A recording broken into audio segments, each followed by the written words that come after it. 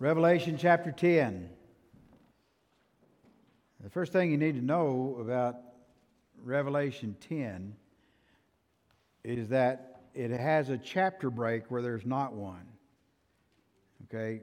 You have to understand that when John and Paul and all the rest of them wrote what we have is we call the New Testament, they just continued writing.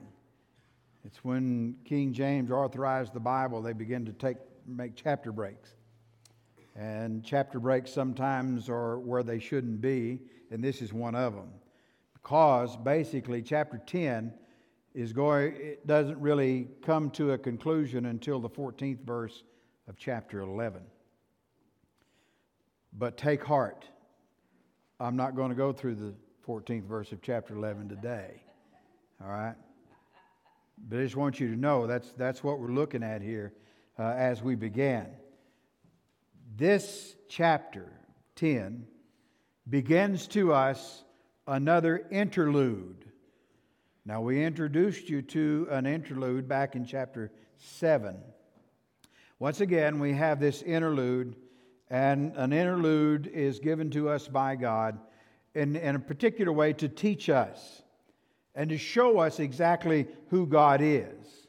Now, the first woe has passed, and we saw that in chapter 8 as the angels had blown the trumpets, and they blew 1, 2, 3, 4, 5, 6. And then we come to after the sixth trumpet, the angel begins to fly saying, woe, woe, woe. And then the woe has passed. One. We're moving into the second and the third woe that is coming about. We don't understand a lot of it. In chapter 9 especially with the horde that is coming at us like scorpions. The army, 200 million strong. It's hard to really grasp as to what that is and what John was seeing. But understand that John could only describe what he saw in his day. He didn't see tanks. He didn't see missiles. He didn't see weapons. He didn't see all of that. But he saw and he looked. And to him, this is what these things were. So a lot of that we just really can't grasp and say this is definitive. But now between the sixth and the seventh, seal, trumpet, and bowl, there's always an interlude. In chapter 7, that's when we were introduced to 144,000. The interlude ended. Chapter 8 began blowing the trumpets of God. Now that we have come to the seventh trumpet, yet to blow, there's an interlude in chapter 10 through verse 14 of chapter 11. Okay? And then the trumpet's going to blow. And then we're going to get over in chapter 16, and the last bowl, the seventh bowl or vial, is going to be poured out. But right before that, very small, and we'll see it when we get there, God has another interlude. Okay? So the judgments of God have fallen. The seals have been broken. The scroll has opened. They see now both sides, everything that's written on the scroll.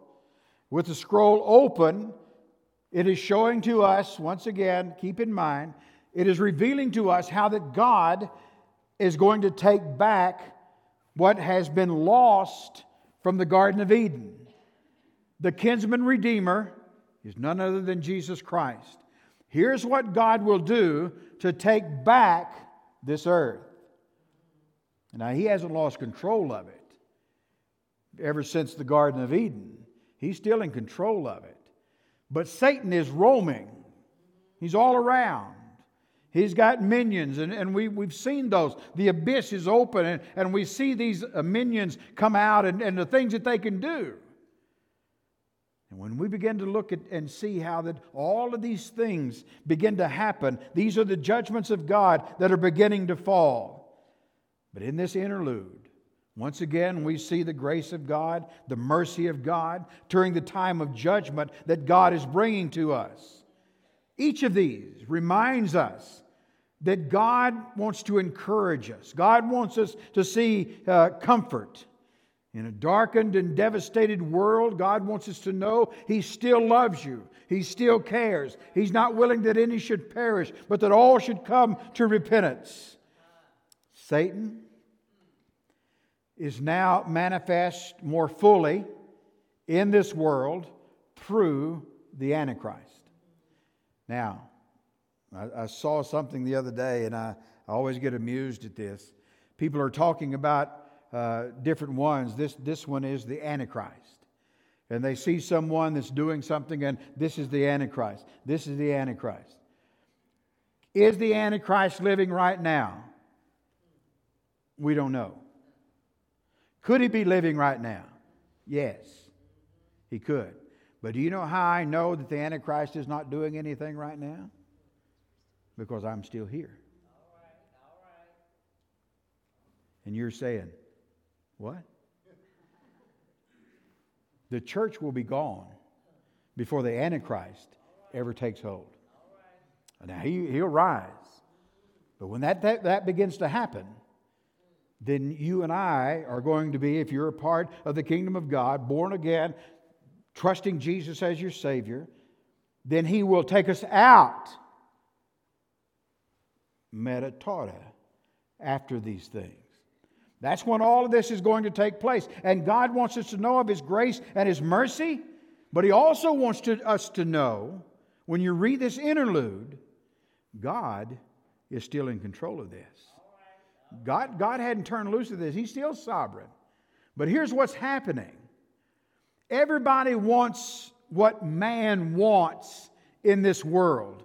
And we're going to see that a little deeper when we get to the last of this chapter. But they want man to control. They want us to do what we want to do. You want to see what a world is like when man is totally in control and is able to do what they want to do? Then read the judgments of God. Because He's showing us just exactly what would happen if God just pulled back and said, I'm not sovereign anymore. I don't want this world anymore. Then you can see what's going to happen to this world when Satan takes complete control of it. But just like he did with Job, Satan can only go as far as God allows. That's it. And he's still in control of this. But his judgments continue to fall. Now this interlude is the longest in the Scripture. These verses from verse 1 of chapter 10 to verse 14 of chapter 11, that's the longest interlude that we're going to see in the Scripture. And then the seventh trumpet is going to sound. Now, we're about to leave behind this hideous army that we saw in chapter 9. And we're going to prepare for something that God wants every one of us to understand. And we read it in the last few verses of chapter 10. Now, I want you to keep in mind that God is going to describe for us that which is bitter and that which is sweet. Now, it's not bittersweet. And I think there's a word like that, isn't it? How many of you like bittersweet chocolate? Bittersweet chocolate. I've only got one that dares even say that. Oh, there's some more. Bittersweet. Now you see, here's the problem with eating bittersweet chocolate. That's an oxymoron. First of all, chocolate is not to be bitter. If it's bitter, you better spit it out or you'll be sick. Chocolate, we eat chocolate because it's sweet. It's good. Now, I know that there's the darker chocolate, and I think there ought to be a law against that. I'm calling Austin, see if we can pass something. Because they sneak up on you. It's kind of like putting raisins in cookies. They sneak up on you. You think you've got milk chocolate, and no, you don't. See, that's ungodly. That's how you know Satan is active in the world, when he does that stuff to you. Now, we're not going to talk about what is bittersweet. We're going to talk about what is bitter and what is sweet. Now, it's two things. So I want you to keep that in mind, because I'm not there yet, but I'll get there. Now, we want to be introduced this morning in the first verse to the angel. Okay? I want us to look at this angel because and I hope that you're trying to keep up with me and understand a little bit about what this book is talking to us about. Then we have to understand who these angels are. And we've already talked about him before, but we're going to talk about him again. And in verse 1, he says, "And I saw another mighty angel come down from heaven, clothed with a cloud." So, we're introduced with another mighty angel coming down from heaven. We've seen this angel before. If you look in chapter 7 and verse 2, John said, "I saw another angel." In chapter 8 and verse 3, John said, "I saw another angel." In chapter 10 and verse 1, here we read, John saw another mighty angel. And then in chapter 18 and verse 1, John will once again say, "I saw another angel." Well, who is that? And what is this angel? Let's read about this angel as we finish verse 1 and then read about the angel that John saw. "And a rainbow was upon his head, his face as it were the sun, and his feet as pillars of fire. And he had in his hand a little book, open. And he set his right foot upon the sea, and his left foot on the earth, and cried with a loud voice as when a lion roars. And when he had cried, 7 thunders uttered their voices. And when the 7 thunders had uttered their voices, I was about to write. And I heard a voice from heaven saying unto me, Seal up those things which the 7 thunders uttered, and write them not. And this angel, which I saw stand upon the sea and the earth, lifted up his hand to heaven, and sware by him that lives forever and ever, who created heaven and the things that are therein are, and the earth and things that therein are, and the sea and things that therein are, that there should be time no longer. Now that's the King James, and I'll get back to that in just a minute. But in the days of the voice of the 7th angel, when he shall begin to sound, the mystery of God should be finished, as he hath declared to his servants, the prophets. In chapter 7, another angel was prophesying, calling the angels from the 4 winds, calling the 4 winds. In chapter 8, another angel is doing the duties of a priest. He's at the altar. And we went over the fact that there was a brazen altar and a golden altar that was used on the Day of Atonement. The fire was taken. The prayers mixed in. The duties of the priest. And now in chapter 10 we see another angel that is a servant of God, doing the things that are done at the bidding of God. And then in chapter 18, this other angel will be delivering the message of God. A messenger. Now you notice the angel comes down from heaven. And then the scripture says that he is clothed in a cloud. Now basically what that's talking about is that he is covered in the Shekinah glory of God. Now that word Shekinah is never mentioned in the scripture. The word was applied to the scripture to describe the beauty, the brightness of Almighty God. So now what he's saying is, just as Jesus was taken up in a cloud and Elijah was taken up in a cloud, he is describing to us the beauty and the grandeur of Almighty God. And he's showing to us the Shekinah glory of God. And this angel comes down with all of this glory. And then it says he has a rainbow upon his head. Rainbow speaks of the covenant-keeping God. Can you imagine Noah as he was there on the ark, and all the days that had gone by, and all of a sudden the dove doesn't come back, and Noah begins to open the ark, and he opens up the ark, and he looks around, and he sees the devastation of the flood. Once again he looks, and there's mud all around him. The ark has settled into the ground. He steps out, and what does he see? I think he sees the most beautiful, pristine rainbow that has ever been on this earth.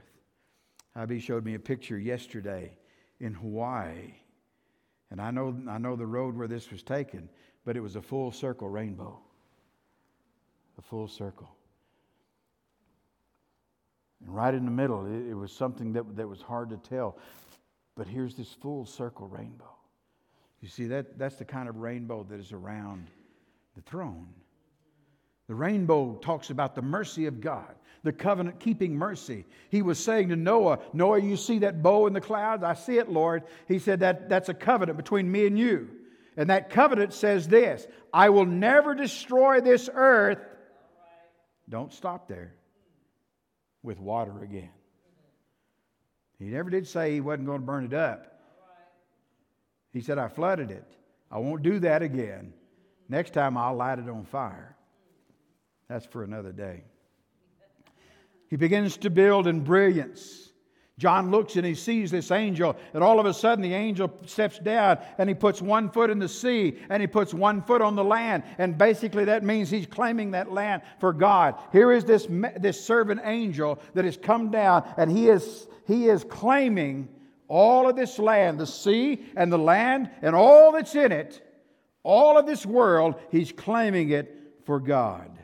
All of creation, water, land, all of creation is for God. Then he looks, and in his hand there's a scroll. And the scripture says the scroll is opened. And the voice of a lion, very loud, begins to speak. Now, have we read about this before? Some of you remember. Chapter 5. You remember when God is described on His throne in chapter 4, and then in chapter 5 they begin to look for who is able to break the seal of the scroll? Remember that? In chapter 4 they described God, the rainbow, all around the throne, the Shekinah glory. All those things that remind us. So we ask ourselves now, who is this angel? Who is it? Well, if we think about it a minute, how many of you would say it's got to be Jesus? You like that? Got to be Jesus. Well, the interesting thing is, there's some things here in the rest of this chapter that points to the fact it's not Jesus. It's another angel. And we'll look at that here in just a minute. But here is this other angel that has come, and now he speaks with all power and with all authority. And in verse 3 it says, as he speaks, he cries forth louder than a lion's roar.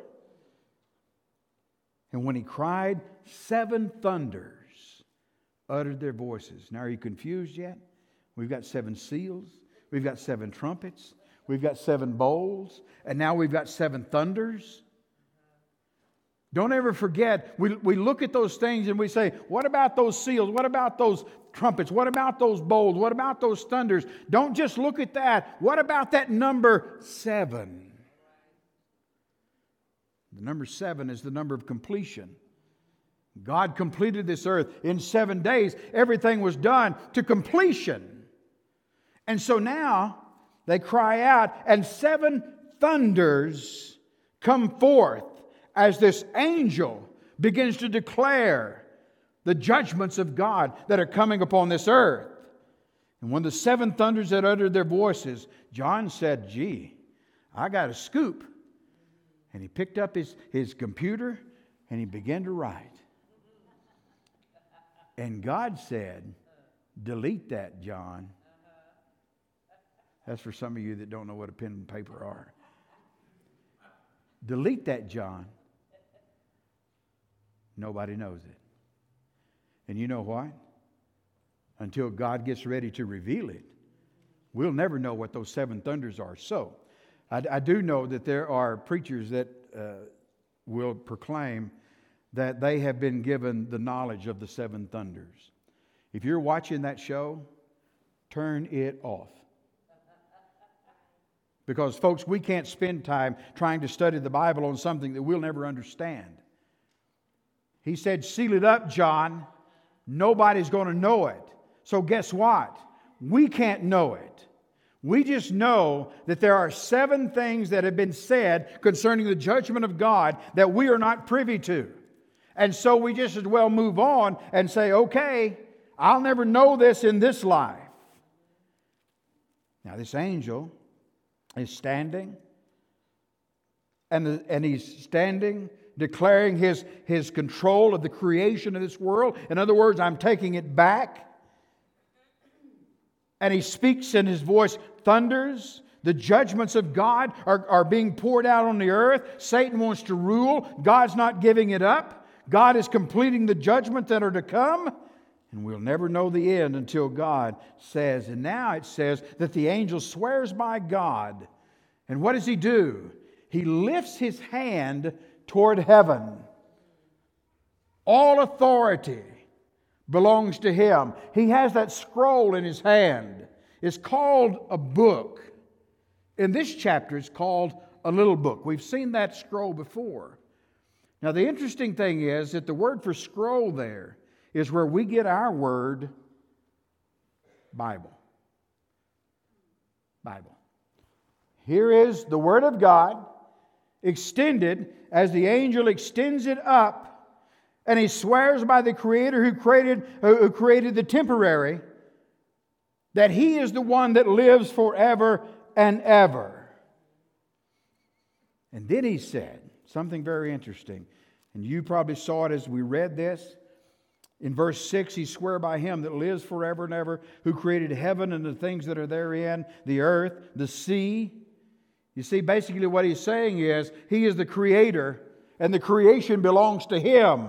But the last of that says, and that there should be time no longer. Now, the word is chronos, and it's where we get our term for time. But that's not how it's translated. Because you see, the best word for that, and it's in the NIV, I know, I didn't look at the rest of them. But in the NIV it said, there'll be no more delay. And that is another definition for this word chronos. And so there is no delay because that fits the context of what he's saying here. Look at it again. Which are therein that there should be delay no longer. No longer is the delay going to be concerning the judgments of God. No longer is there going to be a delay in the coming of the wrath of God. Because when this interlude is over, the 7th trumpet is going to sound, and the final judgment of God in the tribulation is going to move forward, and God is going to establish His kingdom. Now, understand something about chapter 10 and 11. This is the halfway point of the tribulation. God's judgment lies in a 7-year period. And He's going to complete it in that 7-year period. But also what we're going to see is that God is going to allow the Antichrist for the first 3.5 years to make a covenant with Israel. And then we're going to see the temple, and we're going to understand that the Antichrist is going to move in and tear up the treaty with Israel. He's going to desecrate the temple, and thus begins the last 3.5 years of this. And it's called the Great Tribulation, as he turns against Israel. Now, we're going to see all of that begin to unfold. And he's telling John, I want you to see what all of this is going to do and what's going to happen during this period of time and the judgment that is going to come. But there's another word I want you to see with me that we need to understand in verse 7. In the days of the voice of the 7th angel, when he shall begin to sound the trumpet, the mystery of God should be finished. The mystery. What mystery? What mystery is he talking about here that's basically only known to God? I think one of the things that you and I can see is that this is the mystery of this long delay of God establishing His kingdom. I told you this before, and ask yourself again. How many times have you said, Thy kingdom come, Thy will be done, on earth as it is in heaven? And how many of us have prayed and said, oh God, Lord, just please come? There's no answer. Has He come? No. Have we been raptured? No. What's the delay? Why not? What is this mystery that He's talking about? This mystery that is delayed, that has come to us. It is the mystery, first of all, the mystery that's been preached through the prophets. Because you see, the prophets prophesied of the coming Messiah, but they couldn't see it. They couldn't see Calvary. They couldn't see the resurrection tomb. They couldn't see the ascension hill. All they could do is prophesy that the Messiah is coming. And they knew that He was going to be the deliverer of all of them. And so it's the mystery of that which has been preached through the prophets that they never saw, but found its completion in Jesus. You know how we know? Let's go back to the 7 sayings of Jesus on the cross. Right near the end, before Jesus died, He comes out of this fog, comes out of whatever took place when He cried and said, my God, why have you forsaken me? And for 3 hours He suffered there on the cross. And then He come out and He said, I thirst. Remember that? That was the 5th time He spoke. And then He said, it is finished. What? That mystery of God from the prophets, from Genesis 3 all the way through to Calvary. It is finished. Everything that they said has come to pass. It's all true. It's finished. And so now this mystery of God all of a sudden comes to life through Jesus Christ. And then He rises again and He goes to live in heaven. But what about this delay to us? What about the years that we get older and we hurt and we suffer? What about the years that we get older and our minds begin to wane and our bodies won't let us do what they used to do, and we can't remember what we want to remember, and our bodies begin to weaken and our bodies begin to wear out, and we cry out and we say, oh God, I don't want to stay in this any longer, and it just continues on and on and on. What about the years of sin that we've had to endure and the things that we've done and we've put up with? What about death that we've had to endure? Putting others and seeing others that have gone to be with the Lord or whatever it might be. Over and again, we see all of those things happen, and it happens to us, and we say, I don't know. Then we ask ourselves, did God really mean this? Did God really know about this? Does God even care about this? Does He care? Does He care about you? Does He care about me? What about all of these prayers that we prayed? And how many of you here will say, I've prayed, and I prayed this prayer, but God didn't answer? I've got news for you, friend, and I don't want you to ever forget this. God answers every prayer. Amen. And we saw in the Revelation that He's got them all up there ready to go. There are some that will be unleashed. Our prayers will be mixed in with the smoke that rises up to God from the altar. We saw that.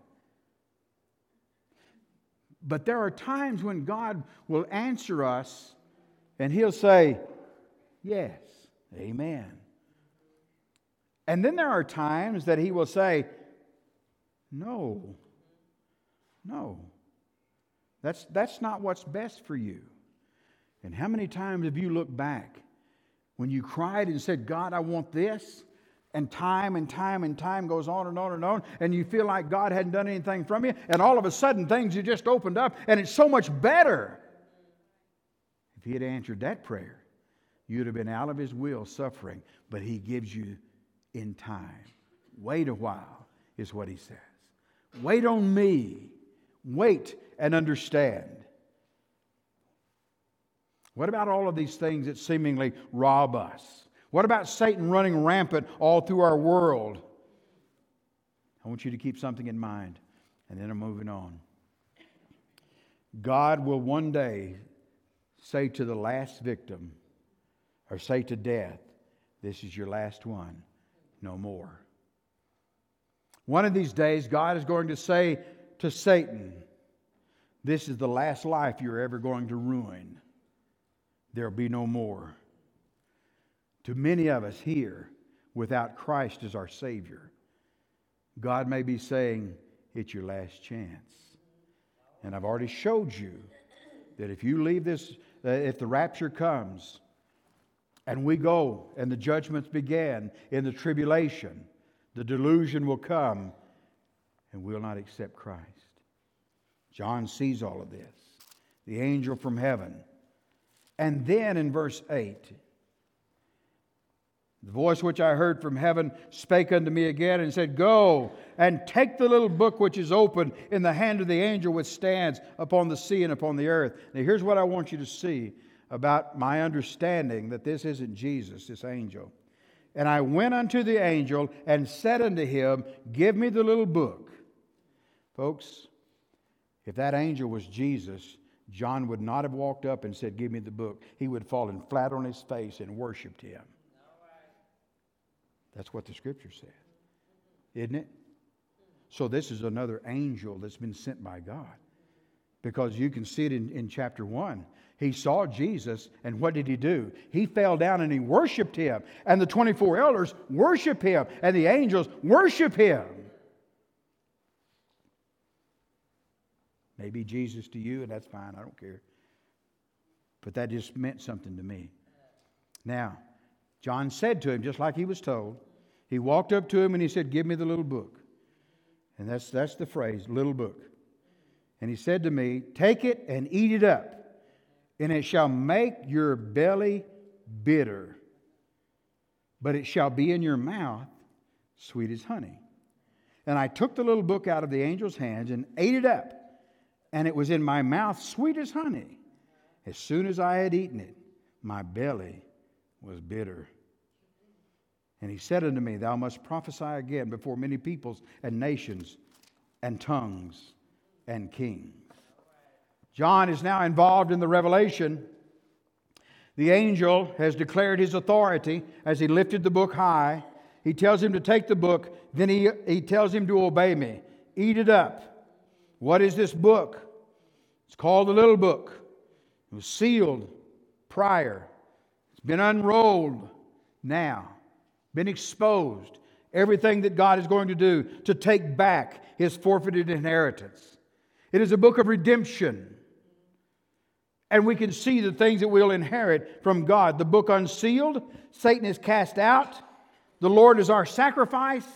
And we see everything that's in the book. And the book reveals how God redeems this lost creation and He takes it back. Now, why would the angel say to John to eat the book? And it'll be sweet in your mouth and bitter in your belly. Okay, we have to understand the book, first of all. The book is the Word of God. Okay, that scroll belonged to God. That's His Word to us. And so what John did, and if you read the original language of it, that term little book comes from the root word Bible.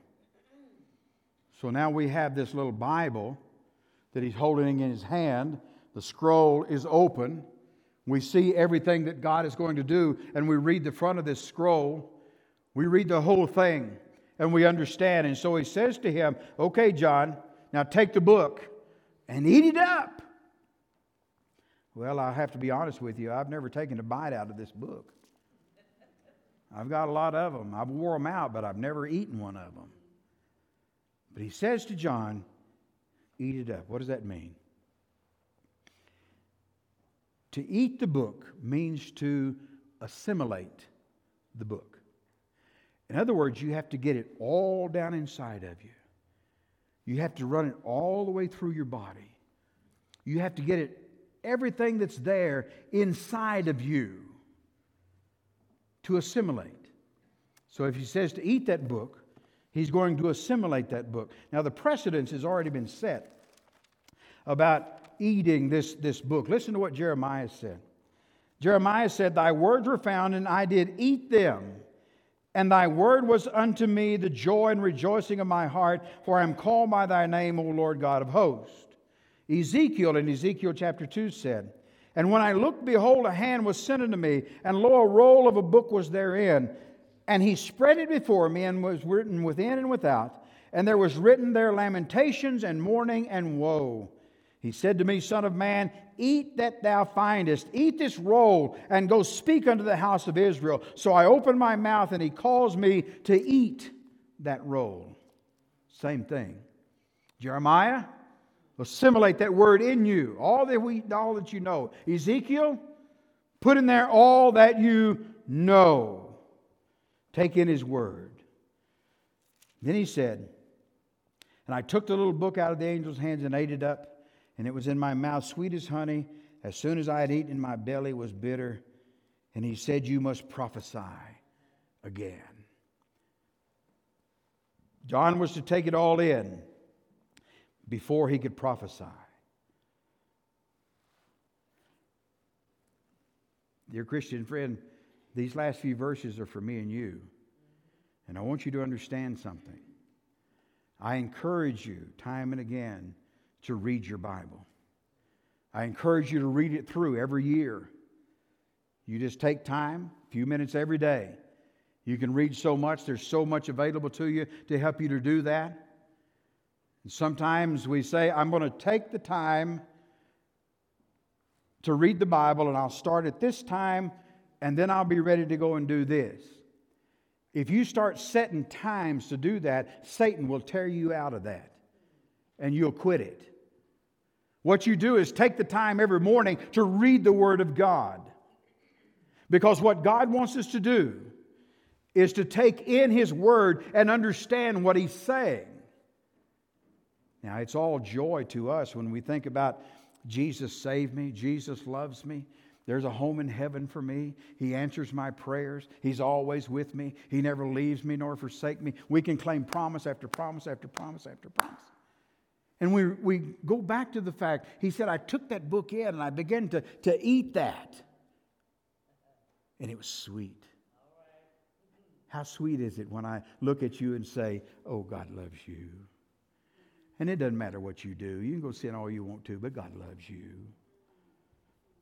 So just live like you want to live because God loves you. And we don't need to talk about sin. We don't need to talk about wrath. We don't need to talk about those things that are coming to us if we refuse Christ as our Savior. God loves you. Isn't that sweet? I'm not that sweet. Because here's what happens, and here's what you need to understand. When you take that sweetness in, when it hits your belly, bitter, what He's saying is this. You've got to take the bitter with the sweet. Because, folks, I'm going to tell you something. Yes, Jesus loves you. Yes, Jesus died for you. Yes, Jesus rose again. Yes, He's coming back. Yes, He's built a place in heaven for you. Yes, we have a place waiting if we know Christ is our Savior. That's very good. But there's also a place called hell. There are people around you that are dying and going to hell. And hell is a place that was prepared for the devil and his angels. Hell is very real. Hell is very hot. Hell is very dominated by darkness and suffering and pain and torment. And He said, I want you to tell people Jesus loves them, but you better tell them about those things that you don't want to say. 52 years I've been doing this. And I'm going to tell you something. I don't relish the fact when I have to stand up here and talk about you going to hell and you being delivered in the hands of Satan and you suffering for torment. I don't like that. I'd rather tell you just how much God loves you. But folks, if I'm going to tell you how much God loves you, I'm going to tell you this. He loves you so much that He's prepared a way that you don't have to suffer in hell. But we've got to preach that message too. That's why it was important for me to go through this book of Revelation, to understand there is a wrath and a judgment of God that is coming to this earth. And we may not see it now. And I've got people, I've had people over the years that have told me, I said, well, years ago, I said, I'm going to start a study in Revelation. They said, oh, I've already studied Revelation. And even right now, I guarantee you there's some said, I don't need to go up there. I've already studied Revelation. I don't understand it, so really there's nothing to it. It's just a bunch of symbols and signs and all of those things. No, you got to take the bitter with the sweet. Our God is a God of wrath, and you better understand that. Our God is a God of judgment, and you better understand that. And dear Christian friend, you're going to be judged. I'm going to be judged because of my service to God. And we're going to be rewarded or we're not. And that's when He wipes away the tears from our eyes. We need to get in the Word of God. We need to assimilate the Word of God. We need to speak the Word of God. And we need to speak the truth of God. And that truth is bitter and sweet. And we have to take the bitter with the sweet. And that's what He said to John. Did you notice verse 11? You're going to prophesy, John, and you tell him everything. You tell him what's burning in your belly. You tell him what's sweet in your mouth. Folks, that's the same thing God wants from us today. He wants us to take His Word, and He wants us to assimilate it in us. It's time that we get in the Word of God and look and see. Did that preacher tell me the truth this morning? Look it up. Find it. If I missed it, tell me. I'll tell it again. That's for all of us. But here's what we need to understand. Jesus loves you. This I know, for the Bible tells me so. He wants to save you. He wants to take you out. We've got so many people that are so full of pride, or they're embarrassed, or whatever it might be. Folks, this is the place where we get rid of our pride and we turn loose of our embarrassment. And because it's this time for us to prepare ourselves for the wrath and the judgment that is to come in this earth. And I don't know about you, but I don't want to be here when it happens. And I'm ready for Jesus to come again. Are you? If you're not, you better be. He wants to save you. He wants to change you. That's the good part, the sweet part. The bitter part is, if you don't, you reject Him, He'll reject you. Don't do that, please. Don't do that. Come to Jesus. Come to Jesus. Come to Jesus. Let's pray together. With your heads bowed and your eyes closed. You're here this morning and you know that you've never accepted Christ. Nothing about a baptism has been said. Nothing about joining a church. That doesn't help you. You need to open your heart and receive Christ. I'm going to lead you in a prayer. And in faith, if you'll pray that prayer, you can ask Jesus to come into your heart and save you. So you join me right now. Dear Father, I know that I'm a lost sinner. I believe Jesus Christ died for me. I believe He rose again. By faith, Lord Jesus, I ask you to come into my heart. Forgive me of all of my sin. Save me, Lord. Be the Lord and Savior of my life.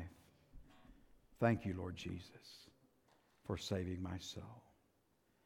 Our heads are bowed and our eyes are closed. If you prayed that prayer with me, I want you to get up and come down to the front here. I'll meet you in just a minute. Just get up and come. And then tell me, I just prayed and asked Jesus into my heart. You come right now. If you want to pray that prayer, but you just really couldn't do it, you come down here right now and you and I will pray that prayer together. Dads, moms, young people, you need to come. You need to trust Jesus as your Savior. Maybe you need a church home by letter from another Baptist church, by statement, if the church no longer exists, or you've been saved and been baptized by immersion. You can come by statement. Whatever we need to do, say, Lord, that's what I want to do. Make this your home as God has brought you today. Whatever God is laying on your heart, I encourage you to come. I'll be here to meet you, so you come. Father, in the name of Jesus, Father, we share your truth. Now may we step out in the truth of your word and say yes to Jesus in our hearts today. Give us the boldness, give us the victory. In Jesus' name. As we stand together and as we sing, I invite you to come. Come right now, but come quickly.